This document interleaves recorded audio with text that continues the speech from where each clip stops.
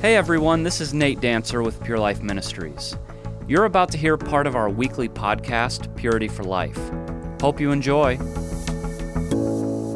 In this segment, Pastor Steve Gallagher teaches us about true biblical worship, which is essential for anyone seeking to overcome sexual addiction through a vibrant life in Christ. I'm joined in the studio today by Steve Gallagher. Pastor Steve Gallagher is founder and president of Pure Life. It's always good to have you here in the studio. Yeah, I'm so happy to be here with you, Jim. We're talking today about the role that worship plays in the life of a man seeking freedom from sexual sin. We have chapel services, usually twice a week here on campus, and we have seen the great value that can be derived from Spirit-led services where God really shows up. In much of the evangelical church today, worship is about style of music that is offered, and churches have been fighting culture wars between contemporary and traditional worship styles for years. But what I'd like you to do for us today, Pastor, is to look past these superficial concerns and really bring us back to the meaning of worship and the attitude of the heart that makes our expressions of worship pleasing to God. So to get us started, why is worship such an important issue for those struggling with sexual sin? Well, Jim, when I thought about this question, I immediately thought about the opening of my book, At the Altar of Sexual Idolatry. And let me just read the first few sentences here. Deeply embedded within the heart of man is a spiritual altar. Every human has the capacity, no, the need to worship. The objects of that worship are the things or persons which have taken the preeminent position of importance in the person's life. Whatever they may be, they cast their looming shadow over all of the other aspects of his life. It is this position in the human heart that God demands to occupy. And then I go on to share, the great commandment, as Jesus called it out of Deuteronomy 6, that you shall love the Lord your God with all your heart and with all your soul and with all your mind. And then I go into talking about how people corrupt that inward need for worship to worship idolatry, different forms of idols, which, of course, this book is regarding sexual idolatry. So, the basis of worship really manifests itself in how we live our lives, what we are devoted to, and what we sing in church should be an outflow of what's going on in our heart throughout the week, just in our daily life. It's not just go to church, sing some songs, and then go back to living a carnal, worldly life. It is an outflow of a love for God. Well, Pastor, take us to the Bible. How does the Bible describe or define worship? It's interesting that the Hebraic term and the Greek term for worship are so similar in what their meaning is. Shakah is the Hebrew term, and it means to bow down, to prostrate oneself, worship, obeisance, homage to royalty, or in reverence to God. And so you get the sense of not singing songs, but you get the sense of really humbling yourself with someone you consider to be greater than yourself. And the Greek kind of maintains the same idea.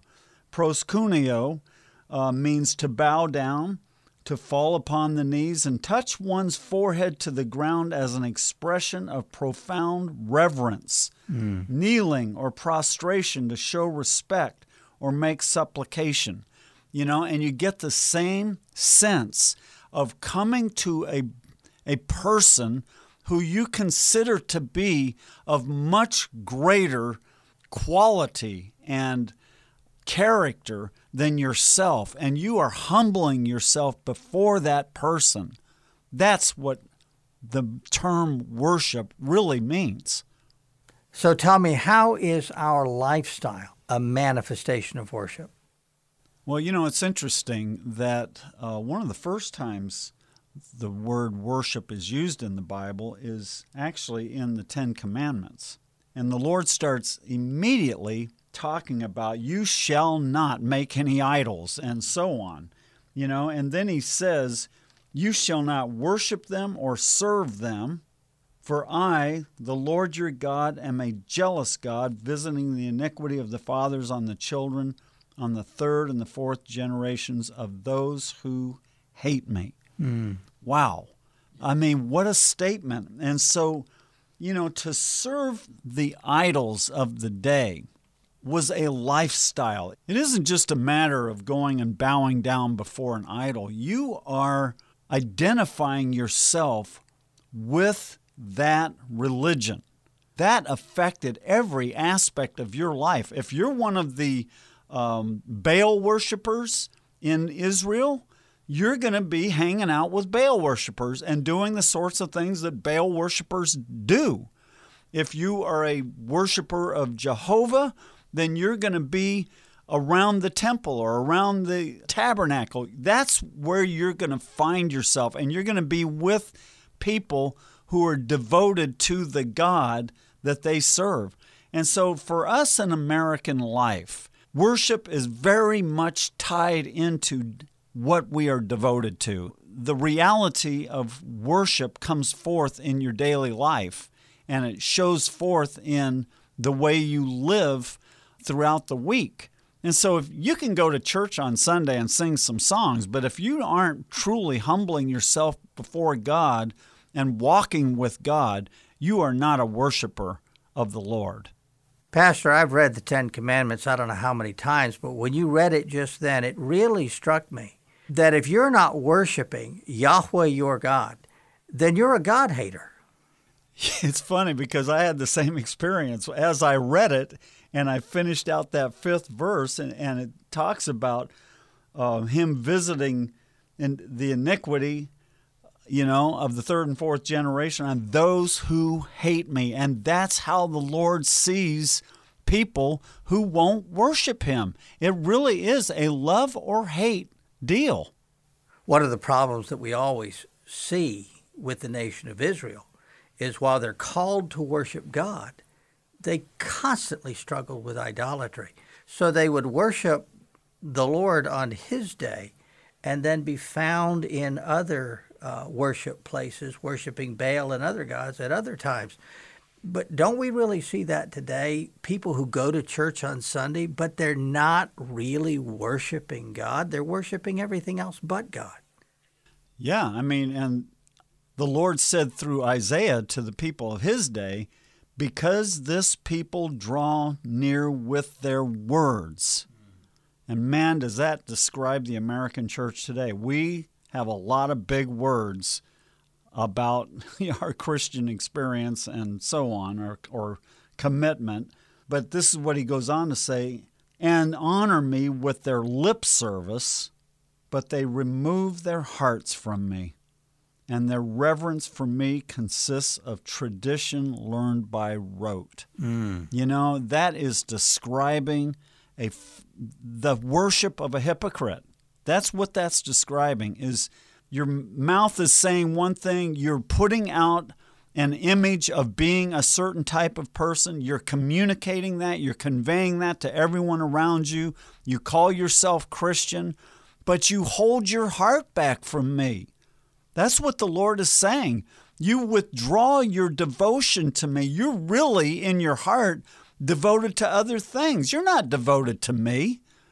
And that's, man, you feel the pain in God's heart because he loves people and he wants them to love him. And that's what Christianity is supposed to be all about.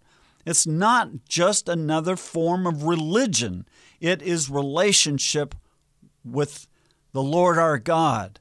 And that relationship is proven in our affections, in our heart.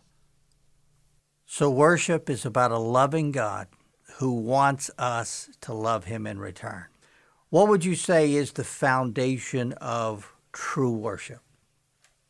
Well, Jesus defined it. And I love that he defines it to a pagan woman. He didn't tell the Pharisees, the religious leaders of his day. He didn't even tell his disciples. They were off in the city. He tells a Samaritan woman. And this woman had been married 5 times. I mean, she was not even a moral woman. And he said to her, "But an hour is coming, and now is, when the true worshipers will worship the Father in spirit and truth.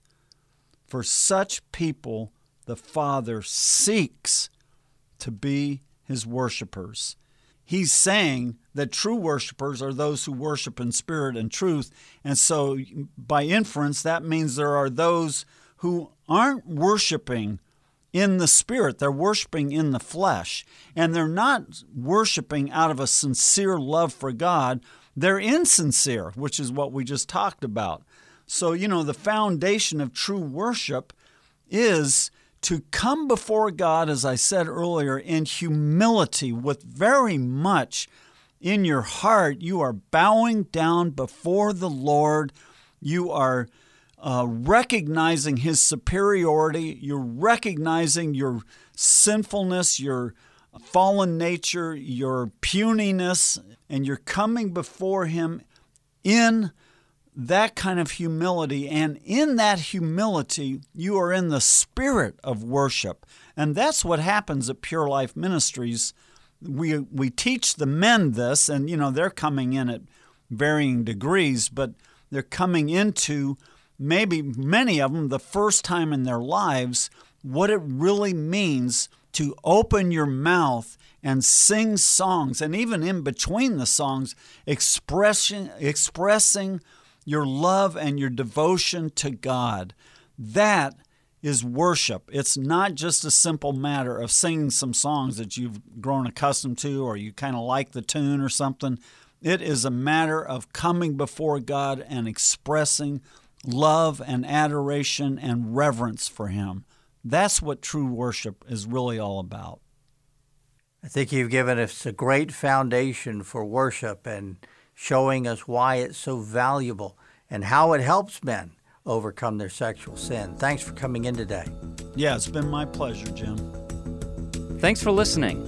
You can find Purity for Life on Apple Podcasts, Spotify, or wherever you get your podcasts. Or just go to our website at purelifeministries.org/podcast.